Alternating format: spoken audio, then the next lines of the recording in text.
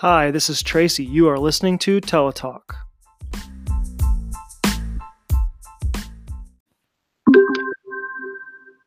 Hello, everyone, and welcome to the fourth episode of Teletalk with Tracy. I'm Perry Flynn, the consultant in speech-language pathology to the North Carolina Department of Public Instruction. My friend Tracy Ball, who has been on all these Teletalks, is a private contractor with Enable My Child. And we have two wonderful good friend guests with us today. Marie Ireland is the state consultant for the Commonwealth of Virginia. So she is the Perry Flynn of Virginia, or I am the Marie Ireland of North Carolina. And my friend Mike Makish, who is a program specialist, an assistant director of exceptional children in the Brunswick County, North Carolina schools, is also joining us. And you see that we have some perhaps unusual costumes on, and we are honoring the very strange and odd Triple Crown horse racing season with our Teletalk for today. Some of you know that I have a thoroughbred X racehorse, and so I've gotten my friends to be following the Triple Crown Trail too. And if you know anything about the Kentucky Derby, Marie and I are dressed like we would be sitting in the seats of the Kentucky Derby, and Mike and Tracy are dressed like they would be in the infield of the Kentucky Derby. So that is our dress code for today. But getting down to business, we're going to talk about the ins and outs and ups and downs of assessment that might be happening in this COVID era virtually, perhaps. So Tracy, if you'd move on to the first slide. I'm going to start out talking to you about some things that are pretty North Carolina specific about assessment, and then Marie is going to talk to you about sort of the big picture of educationally relevant assessment, and then Mike's going to talk to you about what is going on, what the administration of a school district is considering in this COVID era with virtual assessments. So as I always point out, in a site-based management state like North Carolina, it is an LEA decision whether you will do face-to-face evaluations or virtual evaluations. All of the things that we are going to talk about today are to provide you a big picture information for you and your directors of exceptional children, your administration, and your LEA to make the most informed decisions they can for you, acting in the best interest of children. So you'll want to consider whether you're going to do assessments live or virtually, and some of that will have to do with what our governor will be speaking about soon, about opening schools or not opening schools, all that stuff. So on this July 7th, we are awaiting our governor's decision about what school is going to look like in opening up for the new school year. So everyone's worried about timelines, and most everyone has really relaxed their concern about timelines. It just isn't possible to adhere to the timelines. In North Carolina, we have 90-day timeline from referral to determination of eligibility, and those just are not possible to adhere to in these times. So you and your LEA will be deciding about how you are going to adhere or not adhere, or how relaxed you will be about timelines. And then we encourage you to work with parents about the timeline situation. I think everyone is very understanding and accommodating in these oddest of all times. So to be sure to work with parents about accomplishing the assessments that you will do, how you will do them, standardized, non-standardized, virtual, live, all of those considerations.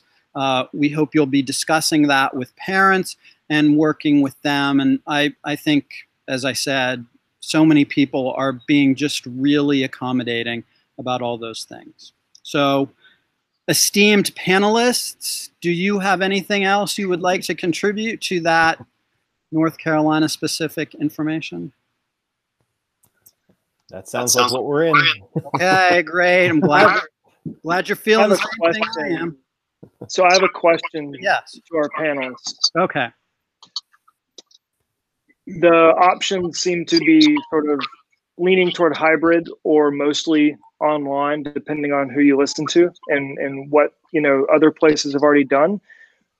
Where are in general, your thoughts on this? I know, Marie, you have 2 boys, I think, but they're college age or even graduated. I can't remember. Yep, they're out of school. So I don't have any children myself in school. The state of Virginia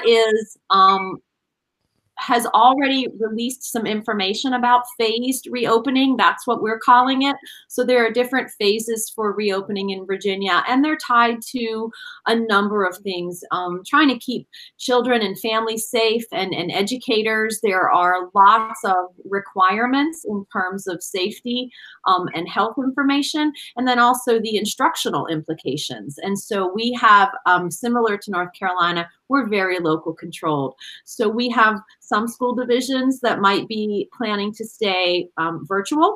We have others that might be planning to do a hybrid approach. And we have some that are planning to go back face-to-face. Those are generally our smaller divisions that have not as many children or not the large size to accommodate. But so things are moving along, but always with the understanding that anything could change any day, so as we learn more about the virus and the rates, we're just hopeful and planning, but we have the same concerns about timelines and extensions, and I can talk about that when a little bit later. But yeah, that's Sure. what's going on in Virginia. Yeah, Okay. And Mike? here in Brunswick County, well, I specifically am sharing a lot of the same concerns. I have a 2-year-old and an expecting wife at home who's due in the next month or so. So I have a lot of personal concerns. And then, of course, we're concerned about our students and staff that we're working with. We are the county over from South Carolina and Myrtle Beach, where we're seeing a significant spike in cases, and we're starting to see numbers on the rise here. So we are just trying to be as proactive as we can be in making all of our plans for in-person instruction, hybrid instruction, or remote instruction. We are just furiously working away about trying to see, so we have something in place so that when an announcement gets made, we can try and be as seamless as possible, knowing that there's no way that any of this is going to be seamless. We're just trying to do the best we can in the best interest of kids, which I think is something that was really important that Perry said in one of the previous podcasts. Yeah, great. I think one of the hardest components of this is the implementation and curriculum and really the connecting the dots at a high level, where when you're in person and you're able to team up with your therapists and teachers and all the administrators, and you've got a lot of continuity in your planning, it brings everybody together and it rises all boats. But when everything's very isolated and people aren't able to be in the same building together, I think it presents unique challenges to maintain continuity across a single school, much less an entire district or a state. And so that just makes the job of everybody that's listening to this much more difficult. So I think my one thought about that is don't be too hard on yourself and make sure you're just doing the best that you can do with what you have, because it's going to change and you're going to get better as you practice it. But a lot of people are fearful to just take that first step. And I get that, but it's going to get better as we learn how to do this remote and blended approach better. So I think that's a piece that everybody's a little concerned about, because it seems to look different. Educating your child seems to look different depending on every teacher, and then depending on how that teacher's engaged with the child and with their other team members, and how they engage with the related service personnel. So I think it's just important to note that everybody that would be listening to this is going to have to, just do your best and know that there's definitely a learning curve here. So I can move on to the next slide unless you have anything to add, Perry. Yeah, you can move on. But just to reiterate what really all of you have said, it's such a collaborative effort between the State Department and the school districts, and then within the school districts, the related service providers may have some information that is useful to directors to provide, and directors certainly are gathering lots of information. Some I know are watching these podcasts too. And as I said earlier, just really we're trying to give as much information as we can so that LEAs are making the most informed decision that they can in how they'll do everything, but specifically for this podcast assessment. So Tracy, you can move on to the next slide. Trying. Okay. There we go. Nope, that's like. Oh, did it go too far? Yeah. Yeah. That's. I was clicking and clicking and clicking and clicking. Yeah. And clicking. There we go. There we go. So I've had lots of questions from directors about, what personal protective equipment that they should be buying for their speech language pathologists to move. And we've discussed all of these things: masks, visors, the clear plastic screens that might go between the child and the speech language pathologist. And I've even talked to some people about the possibility of speech pathologists and related service providers, OT-PTs, wearing scrubs that are easier to disinfect during this time. So again, those are all things that you might want to consider in making your plan for your assessments, however you're going to do them. And Mike's shaking his head. Mike, do you want to? Yeah, just going to add that the wearing of scrubs is something that we are allowing and encouraging, especially for our teachers who are serving in self-contained classrooms or a pre-K population who aren't able to social distance when we're doing our extended school year instruction. That's which is just started a couple weeks ago, is something that we are allowing and encouraging. Yeah. Hey, Perry, I'll just chime in that there's a lot of attention on personal protective equipment, but we also just have to think about cleaning the environment. What do we use to wipe down the desks? Some of our test protocols that will have test plates where kids point and touch things. And so we want to think about being safe in terms of children touching, an easel test plate where they select an item or manipulatives. And so there are lots of other things. And I'm guessing that your Department of Health and your DOE have a lot of information about cleaning and sanitizing. And I think SLPs just need to be aware of that and follow the lead that's already been put out there to make sure that it's not just gloves and masks. Yeah, excellent point. And yes, on the printed guidance that we have on all the related service websites in North Carolina, there is a link to DHHS, Department of Health and Human Services information related to this time. Excellent points. Thanks, everyone. So I was Tracy, actually speaking, well, before you go on, Perry, I was actually speaking with somebody in North Carolina who's a director that has concerns about itinerant staff, not only school to school, because some schools are saying, I don't want anyone who's not a full-time staff member coming into my building, but also classroom to classroom. If you have a person going from room to room to room, and those rooms have been essentially social distancing within their own pods. They're not going to the lunchroom with anybody else. They're not playing outside with other classrooms. They're really trying to stick to themselves. But you have a related service person going from one room to another. That presents unique challenges. So does pulling those children out to a third, setting. And so, I don't know what the right answer is, to be honest. I think it's all, to be determined and how each LEA wants to deal with that.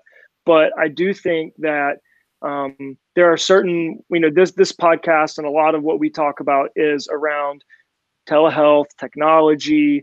There are certain ways to minimize the risk using, interactive, synchronous telehealth sessions where, if a classroom has a smart board, if the, classroom teachers, if they want to minimize the risk, can work with a therapist, and maybe the therapist goes into the classroom less, and maybe they do a blended tele approach with that classroom, or maybe for assessments and evaluations, instead of using a flip book easel where there's lots of places to touch, you use some sort of interactive assessment on an iPad where it has one screen, right?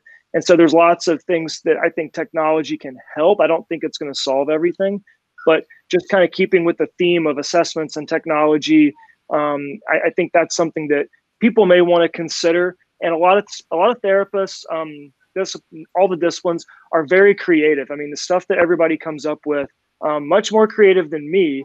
I certainly give them credit for coming up with lots of solutions. The people that I've worked with in the past, and so I think the more we put the ball in their court and try to get our own teams to solve these problems and not try to present too much from the top down, I do think that bodes well for both our states, Virginia, North Carolina, being fairly localized at the LEA level. So I think it could be interesting if we learn something that works, then we could share that obviously throughout. So just a thought. Yeah, excellent points about sort of cross-contamination, related service providers going from class to class to class. Yeah, lots of considerations there.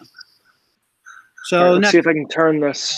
There we go. So these are just some things to consider. The statement and the connection to this webinar are again on the in the COVID sections of all the related service providers web pages from DPI. So if the evaluation or reevaluation cannot be completed safely, ethically, and or legally, school personnel should communicate with parents about this and request extensions to timelines until a date when a comprehensive evaluation can be completed with integrity.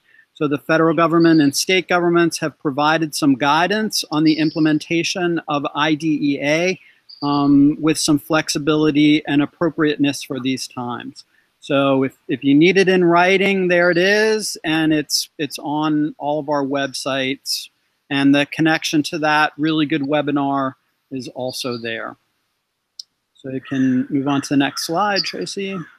I want to see what Marie thinks about this slide first. Okay, sure. The virtual slide? I want to know. Yeah, I want to know. I mean, are you familiar with the I guess this webinar and in this statement that Perry is talking about? Is this something that you're familiar with, or that you have thoughts about? Because I think I've heard you talk about assessments and specificity. And is this the right assessment for the situation? Does this assessment measure what it's supposed to measure? Right? I know you won't say it, but you're a very, very prominent expert, I think, and you're also pragmatic about how you go about what you are exploring. So when you talk about something, it's all about how do you use it in a real scenario. It's not theoretical ivory tower stuff. It's really usable, and so. I think it would be helpful if you have any thoughts on this, because I think that's a lot of ambiguity in that entire paragraph. And I think it's also specific enough to make it, somebody could use it, but it's a challenge, I think, as a therapist looking at that going, wow, how do I use that?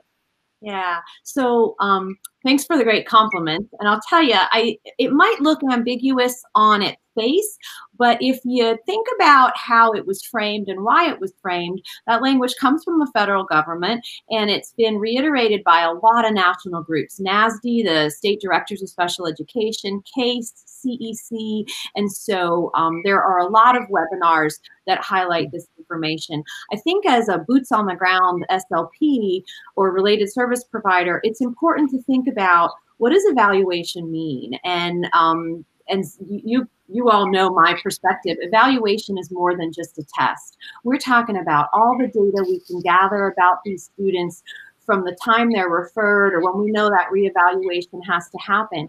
And so the evaluation, there are lots of things that can be done safely and ethically and with good diagnostic accuracy.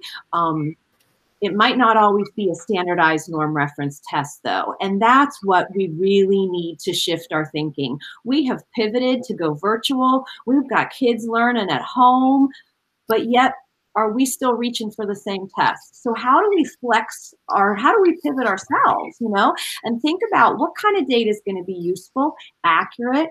Is it going to have the diagnostic accuracy, the integrity that we need? So, I think what this statement is meant to do is give you the flexibility when you think about evaluation like it was intended, not just one test, not just one piece of data.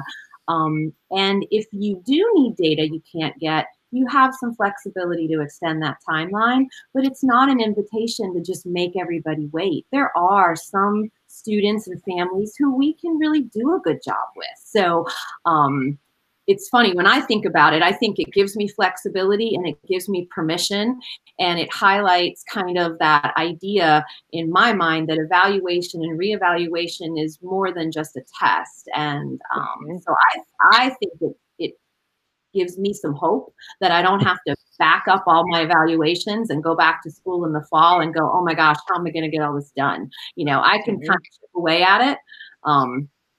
I am really glad that that's how you see that, because I think that's the way that people should see it. Mm-hmm.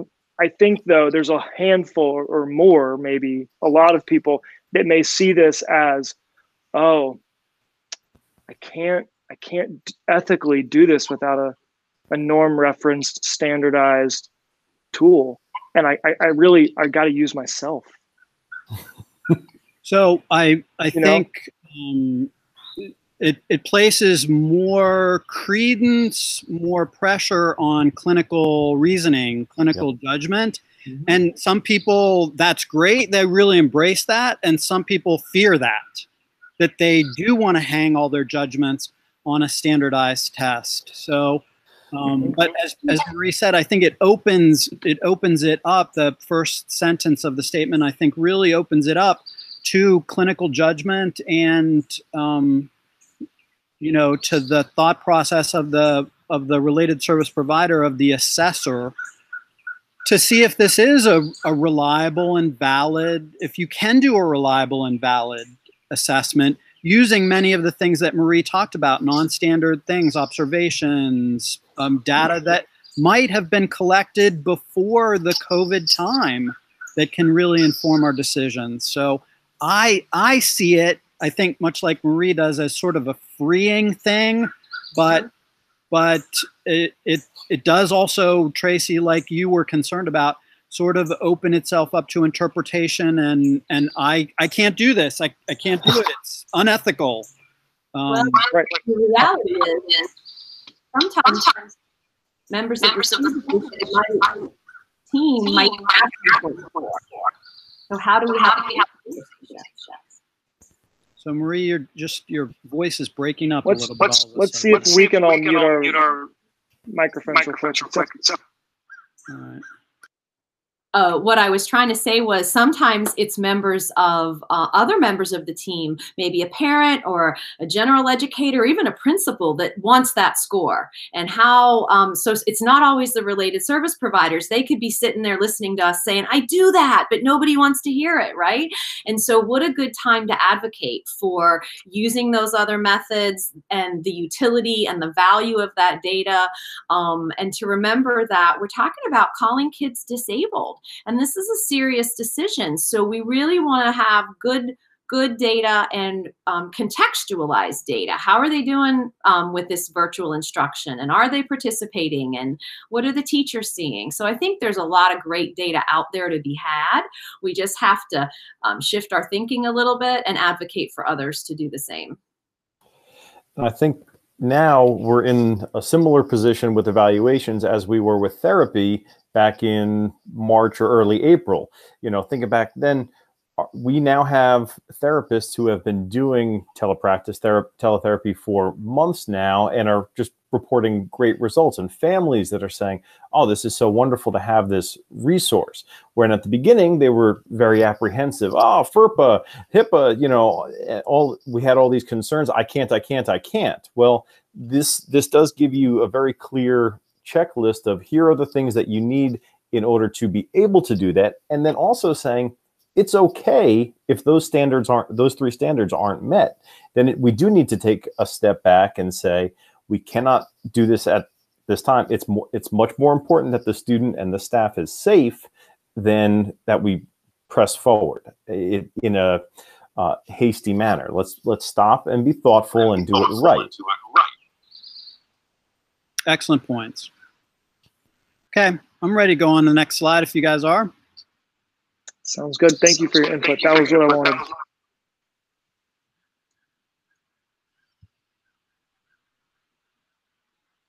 Okay, so some considerations here for virtual evaluations.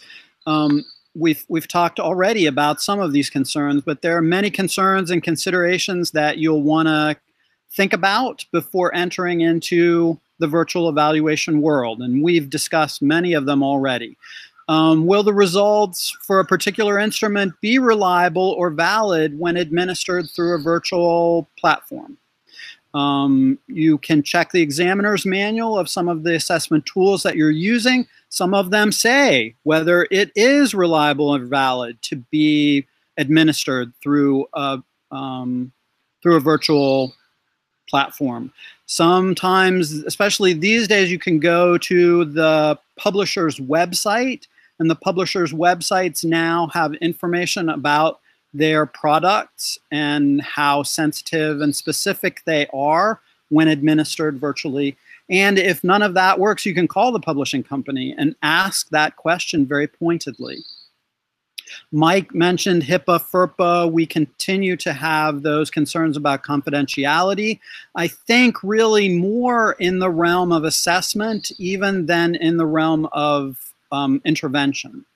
I think that we talk about more sensitive stuff. We reveal information through assessment, more kinds of confidential information than we might through the therapy platform. So just really conscious. I know your directors are very conscious of confidentiality over the web-based delivery.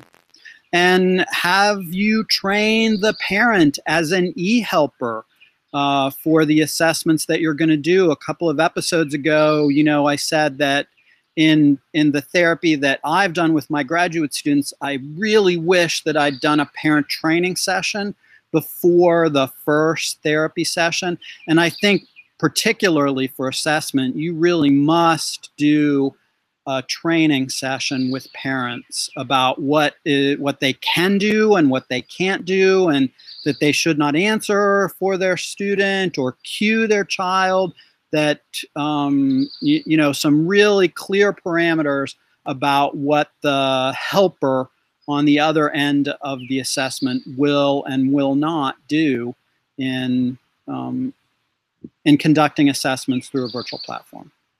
Okay, guys, what do you have to say about that? So I've been in this world a lot this past week. We actually just came out with our guidelines for evaluations at 2 o'clock this afternoon. So I was in the press. Yes. So I was in the process of reaching out to the publishers regarding the ability for not just speech language assessments, but for all of our evaluators, all our related service providers, to see what can and can't be done. The Pearson website has some really great and very specific resources.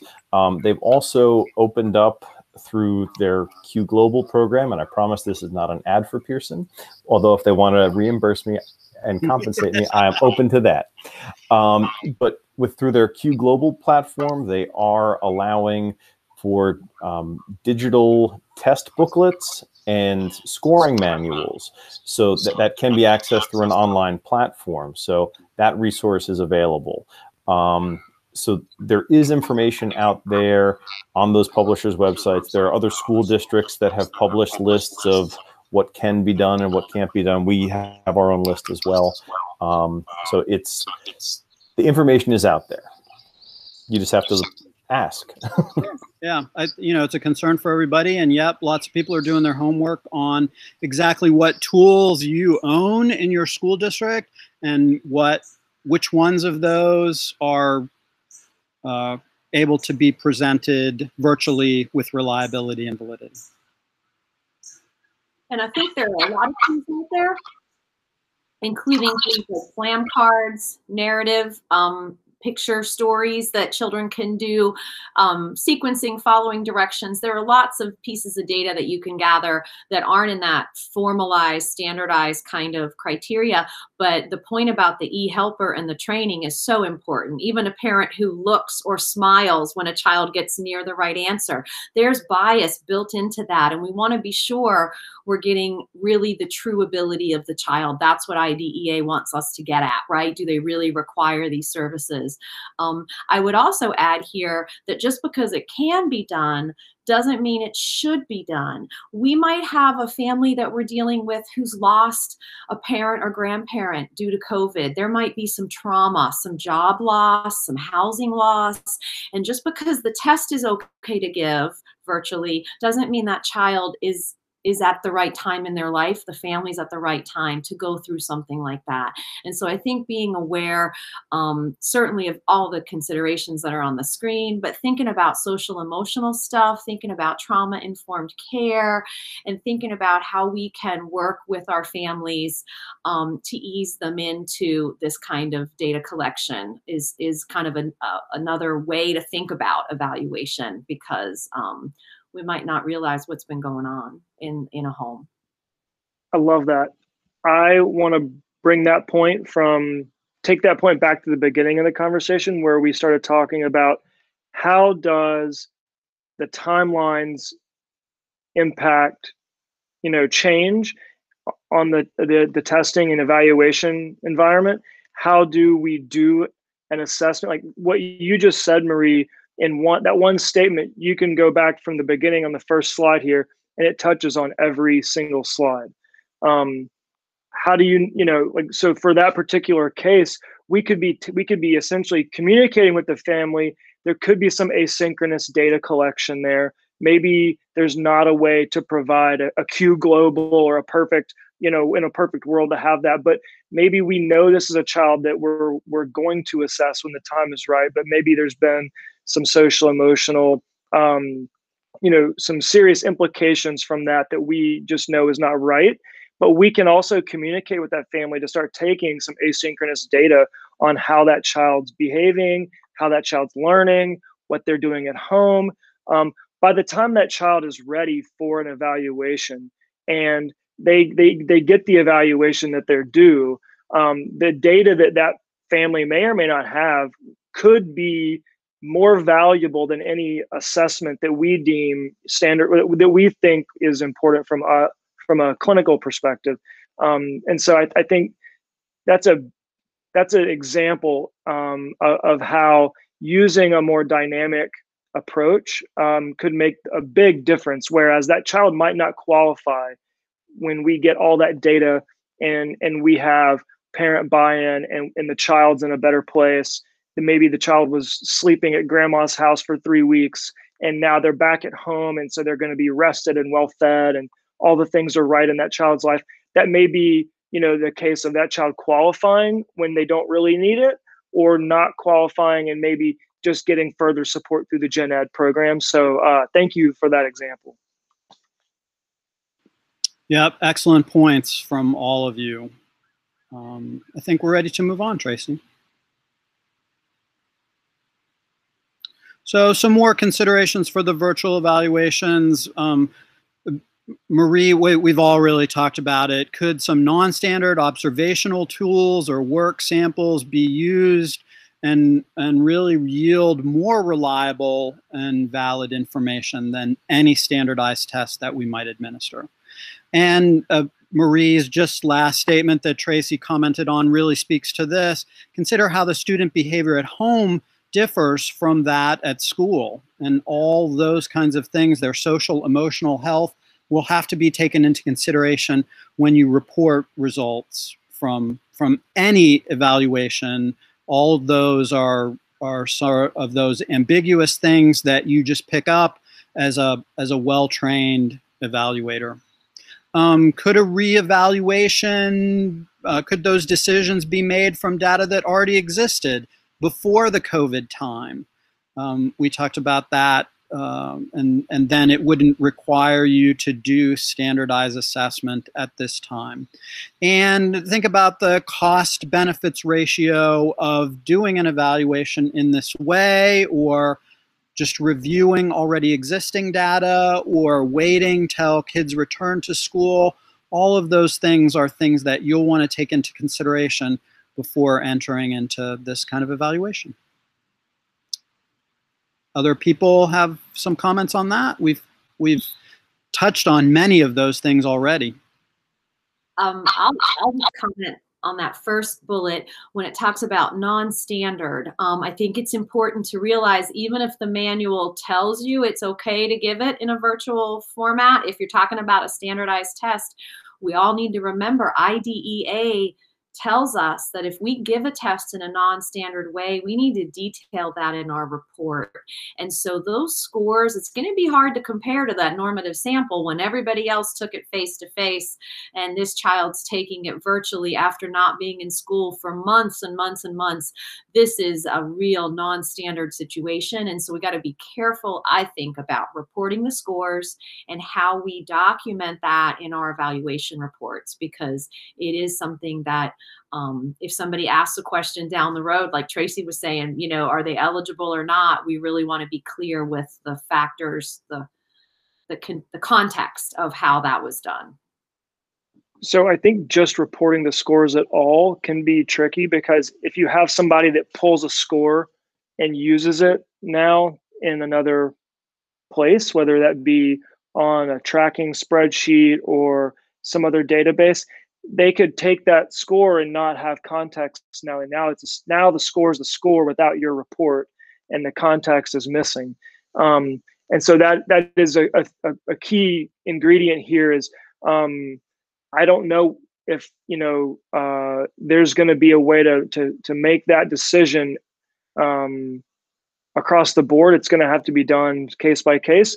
But if just thinking about that kind of makes me, lose my words, because I'm going, oh gosh, like that's a lot of slippery slopes to start going down if you're not careful. And so I don't know, Mike, do you have experience, because you guys are just giving guidance on that?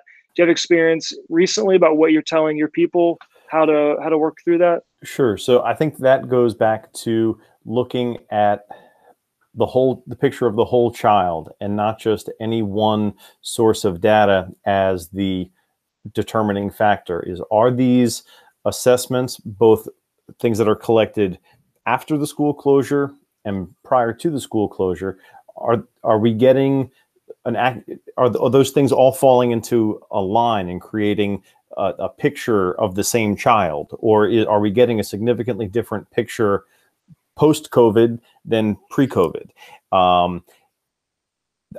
I personally can't answer that, but it goes to the individual team discussions and thoughtful discussion there, using all of the evaluation sources and not just one score on one evaluation, and having that a real team approach.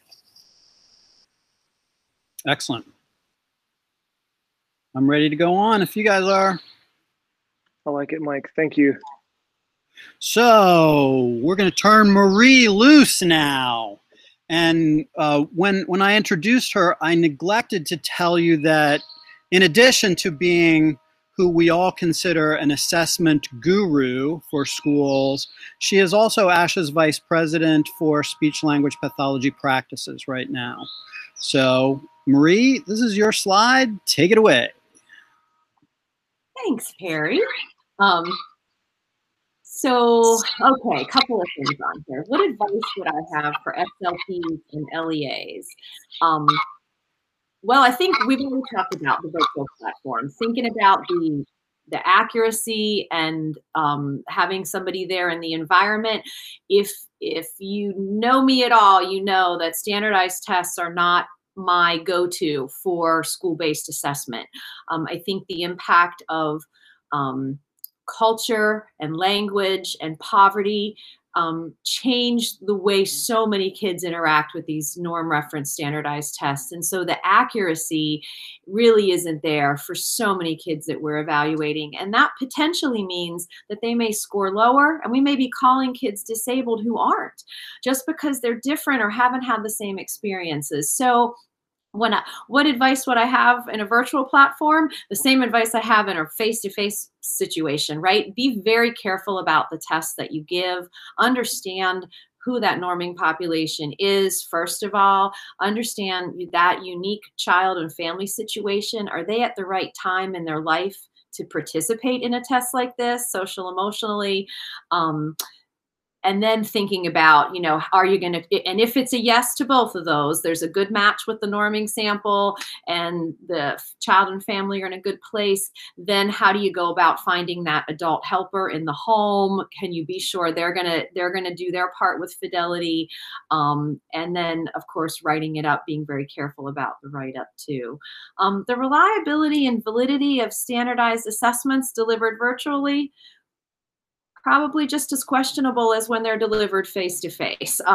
Again, we have a lot of resources in Virginia that we stress this should only be a portion, maybe a quarter at most of your decision-making data, because again, poverty, culture, language play such a big factor.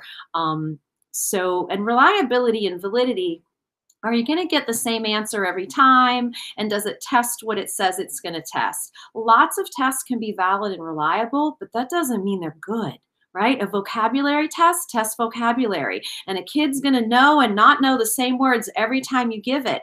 But in Virginia, we call that thing on your car a tag. We don't call it a license plate. Kids miss that question all the time, but they know what that thing is, right? Or a sofa or a divan or a couch. What word do you use?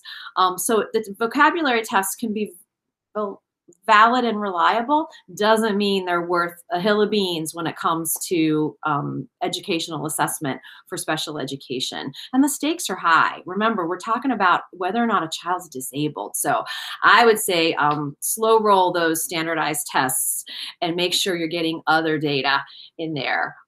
What's going on in Virginia? Same thing that's going on in North Carolina. We're doing the same stuff. We're being very cautious and careful. We're telling people all the things that you three have said already, and to make sure you have that other data, parent checklists, narratives, language samples, talking with the general ed teacher. Whatever's going on instructionally in general ed is really important to answer those questions about need for specially designed instruction and educational impact. I joke sometimes, if I walked into any teacher and said, why does this child get speech and language services? If they can't give me an answer, why is that kid on a caseload? Because really, if it's not bad enough that the teacher even understands the problem, we got to be careful about our big hearts and really big ears and balance that with civil rights, you know, calling kids disabled and the outcomes of special ed. So we're being cautious and doing a lot of the same stuff that North Carolina is doing. The benefits and risks to the districts and the SLPs. Well, we're local controlled like you. And so each district is going to have its own approach, and they're going to comment on whether a score should be in the report or whether, you know, which tests or tools are allowable. I'm a really big fan of dynamic assessment. So if you have to give a test because your district says they need a number, then do what we who like dynamic assessment refer to as test, teach, retest. So you give the test, and then you do some structured teaching, some mediated learning, whatever you want to call it. And that's not special education. That's part of your assessment. It's part of your evaluation process. So you do a little teaching, and then you circle back and you ask similar kinds of questions, and you see if you're able to move the needle. If we can move the needle in 1 or 2 sessions, evaluation sessions with a child, then what I'm really seeing is perhaps lack of exposure, perhaps lack of practice. And that's really important data for me. So I think dynamic assessment is really important. So the benefits of doing those virtual assessments, you can do dynamic assessment. You can do language samples and observations and stories and games. And I don't think there's a lot of risk per se in virtual assessment if you clearly document, that it was non-standard and what was really, if you're honest and use your real good clinical judgment. I think that's a pretty safe place to be. And we just need to consider that, and we need to have honest conversations with our administrators and our families. And if you really need it to be face-to-face, there's something you can't get virtually, then it's okay to delay that, So that's kind of what we're thinking about, and it's kind of how we're moving forward in Virginia. So I too am a huge fan of dynamic assessment, and I think speech language pathologists have been somewhat resistant to that in a traditional evaluation process. And I have said to them, you have 90 days, and speech language pathologists are so conscientious. They want to get their evaluation done this week. But they can take their 90 days, they can pull that kid out, every other day, every day, every other day, whatever, to do dynamic assessment and really get a great picture of how that child is performing, and maybe through that dynamic assessment test reteach situation, they are able to master the skill through the diagnostic assessment, and then they are not eligible. So I just had to put that plug in too, because I talk to people about it all the time, and like you, I'm a huge fan of that. Anybody else have anything to contribute? Mike's thumbs up. So there's lots of good online resources. They may already be on your page, Perry. Leadersproject.com. That's Dr. Kate Crowley out of Crowley. Yep. She has narrative story cards for elementary and middle high. And somebody was kind enough to turn them into virtual tools that you can use for therapy or assessment. And those are posted on the website. So there's a lot of good stuff out there. And that's just one example of how you can use a great virtual tool to get some really good evidence-based data for students. I do think Kate's website is linked on mine, but if it's not, an excellent point. I'll make sure that it is. Yeah, I was going to say, Marie, if you have a resources landing page where you typically point people to, we can certainly link to that in the notes, and even maybe send a link to Perry's website as well, so people can find it there. Sure. If you have something like that. Yeah, we have. I think if you just Google Virginia SLP or Virginia Department of Ed SLP, you'll get to the same page, like the equivalent of Perry's page. And we have the narrative card. We have some protocols for non-standard assessment, and we have a lot of data about the accuracy of those standardized tests. We have about 17 tests now that we've looked at. And so if you want to find out more about that stuff, feel free to check out Virginia DOE SLP. Got it. Great. All right, next slide. So we're going to Mike now. Mike with his frog fascinator. Yes. In honor of the Triple Crown season. Yeah, so this is, like I said earlier, this is very fresh in my mind. We are going forward with our plan. And what we decided was the safest way to complete our evaluations is we're going 100% virtual for our evaluations. At this time, we do not feel it is safe for staff or students to be doing face-to-face evaluations, wouldn't be able to keep social distancing. So the virtual platform is the way for us to go right now.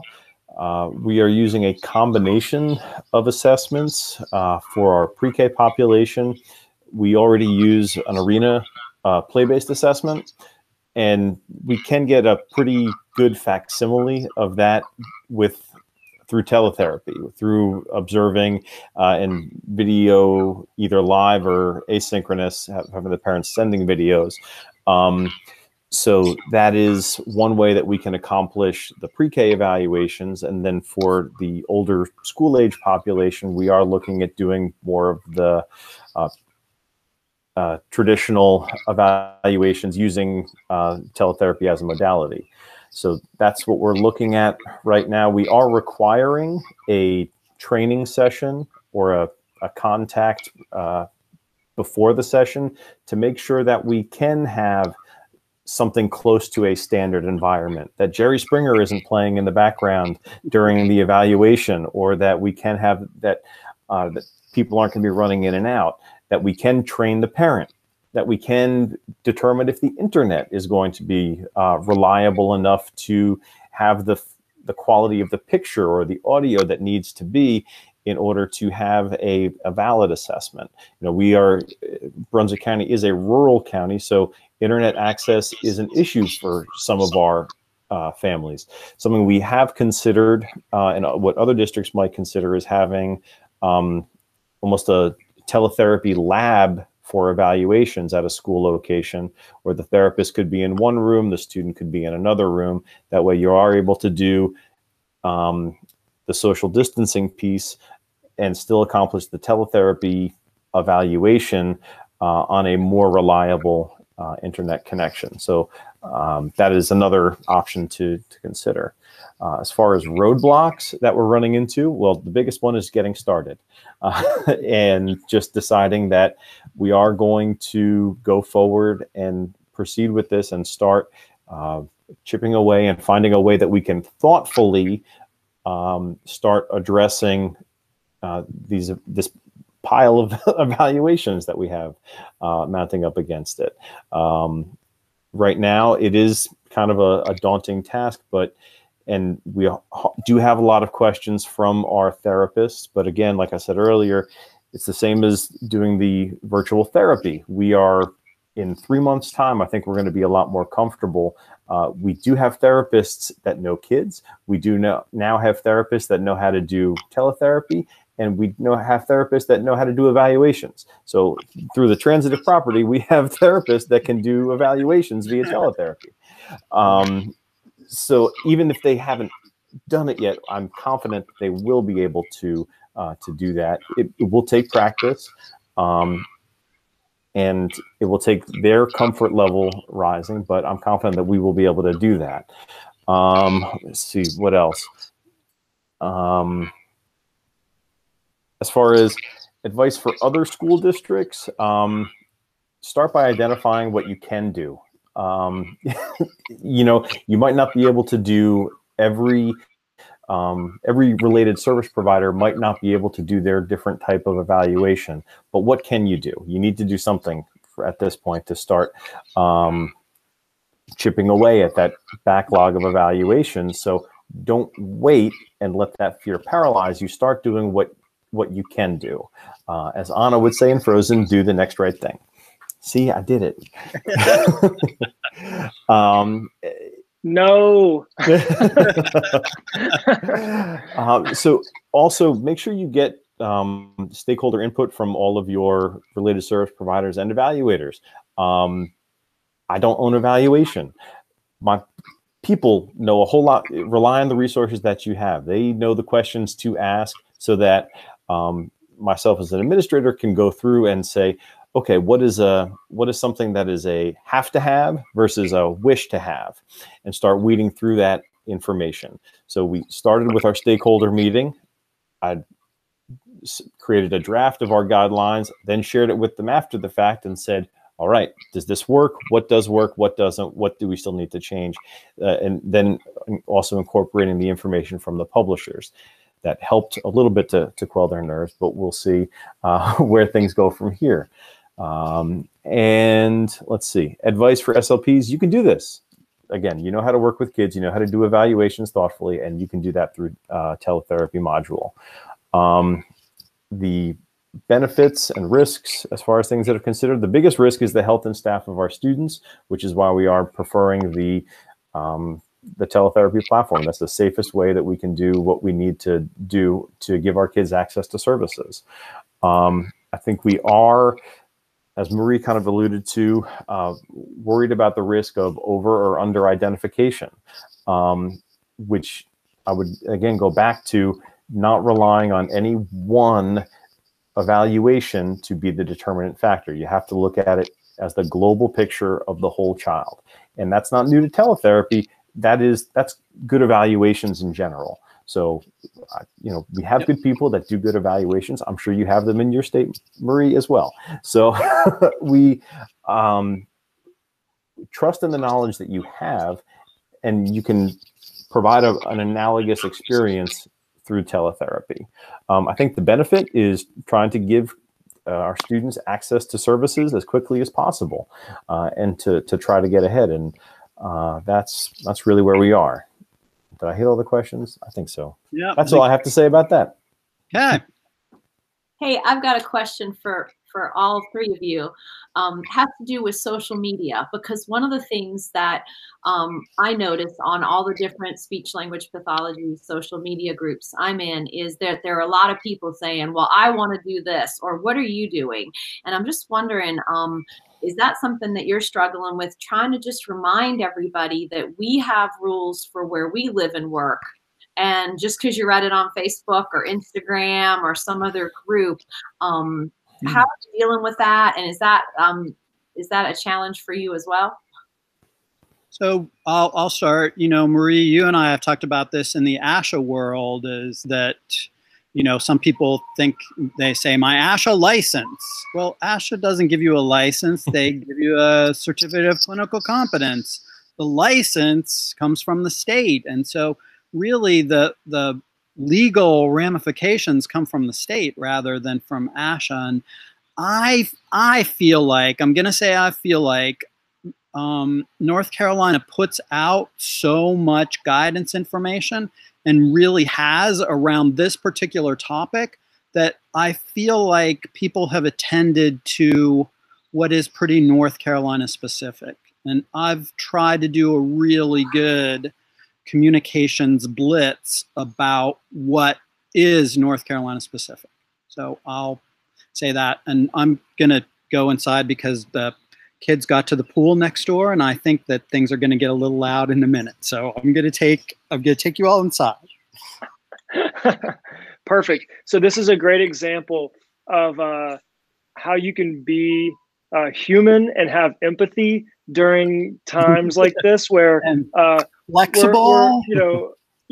We may be with a family, or we may be at home doing our therapy with the family, and our kids may barge in, and we may want to scold them or get upset or whatever. And I mean, we've all done it, but I think the smart thing to do is have empathy for everyone, both in your own home and in the homes that you're working in, and trying to understand that, as Perry has to change settings, like I'm sure that was a little stressful for him, and he probably felt a little uneasy about that, but we still love you just as much as we did before you moved, Perry. Thank you. And we appreciate that example, because that's something that people don't get to see a lot of times in a professional video where everything's perfect, and we see this, ivory tower example of what's going on, and that's certainly not our videos.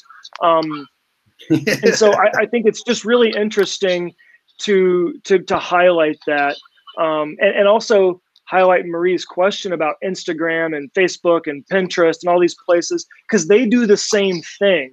What people share on their social media is the best version of themselves, unless you happen to wreck while you're wakeboarding. But other than that, it's the best example. So when I see, a picture of Perry on Facebook, it's because he's, riding his horse off into the sunset. And that's like, he's sharing the best moments of his day, right? So when somebody shares a video. Not falling off like he did a couple weeks ago. No, you don't. But when somebody's sharing this, and I'm trying to tie this into Marie's comment, because it's really important. When somebody's sharing information about this therapy technique or this thing they did with an evaluation or that family, it is most likely a small fragment of their day, and it's not it's not likely that that's that's really, you know, gonna portray their actual work day to day. You're getting the highlight reel essentially, right? And so using that to your benefit and knowing that this is a really great way to do it may give you valid, or it may validate your thoughts on that. Maybe you had a similar idea, or it may give you a good idea, but it doesn't mean that that's the end all be all and that's the gold standard, because there's certainly things that happen in between the Instagram highlight reel that are more real life. So anyway, I'll probably stop my soapbox there, but yeah. So I don't know if Mike, you have anything to comment on that, but I know you know, it's just interesting how those two things tied in together. And here's Perry's cat. Yeah. You know, outside it's a kid, inside it's the four-legged kids. It's you know, this is the reality of the virtual world. That's right. So I try and keep a little bit of social distance with social media, and those kinds of groups on Facebook. I try to keep an awareness, so I know what my people are hearing, maybe, or what they are seeing. But Facebook, they don't work for Facebook, they work for Brunswick County Schools. So while they may bring some input from there, that's something that we consider and that we can incorporate into our stakeholder meetings, but we're going to incorporate all of that and then deliver the guidance, and this is what you need to follow. So try to be aware of it as much as possible without getting pulled down into the mire of it has been my relationship. There's some good stuff, but there's also a lot of chatter. Craziness, yeah. So, you know, I think this conversation brings us back around to sort of the beginning, and what we said is that we are really trying to provide speech-language pathologists, related service providers, and directors of exceptional children with as much honestly true information as we can for them to make informed decisions about what is going to work best in their LEA in the service of kids. So, you know, I hope that is what we have accomplished in this last hour-ish with our expert panel of my good friends, people I'm proud to call my good friends. So do you guys have any parting words of wisdom? Well, I just hope everybody knows how lucky they are to have such a great team down in North Carolina. And it's been really fun to don my derby hat and join you all for this discussion. And now a word that is new to this year, and now you can doff your Kentucky Derby hat and your Froggy Fascinator too. Okay, so again, I want to express my appreciation to Marie and Mike, and as always, Tracy, for being part of Teletalk.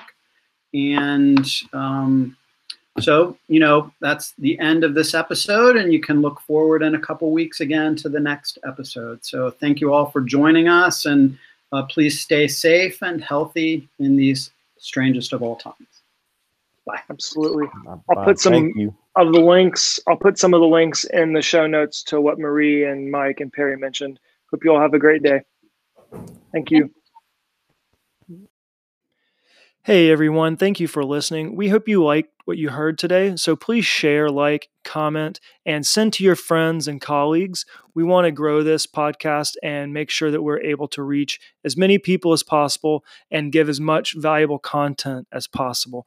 Don't forget to check out Perry's website by Googling his name or checking the notes section. You could also check out enablemychild.com as it relates to telehealth support services and telehealth solutions. We hope you have a great day, and thank you once again